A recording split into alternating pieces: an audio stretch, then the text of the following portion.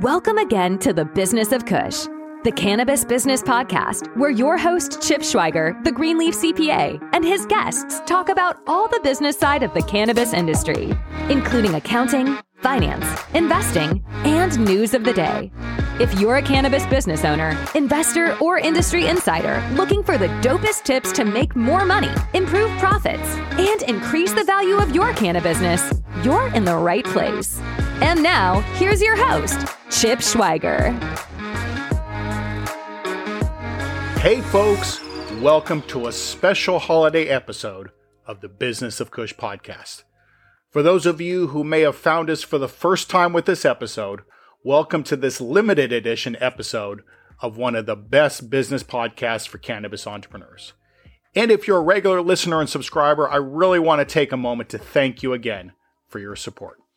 So I'm Chip Schweiger, the Greenleaf CPA, and a 27-year veteran of public accounting and corporate finance.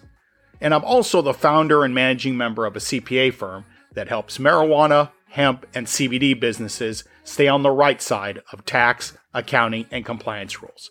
And it's been my honor to be your host this past year. So last week's episode was the last official episode of our first season. But before we take a few weeks off to celebrate the upcoming Christmas holiday and the new year, I thought I'd pop in with just a few remarks. First, we had some disappointments in 2021 related to a continuing global pandemic, a contentious political and social environment where we seem to be forgetting that we're all humans and that we're all in this together. Plus, we faced disappointment in terms of the hopefulness of banking reform and potential federal legalization, or at least decriminalization, for the adult use of a very special plant. But hang in there, because most everyone I've been speaking with over the last few weeks is very optimistic for the new year. Call it the optimism of our community or the very special relationship we get to enjoy with this magical plant. But there's really a feeling of optimism, and I think that'll serve us well.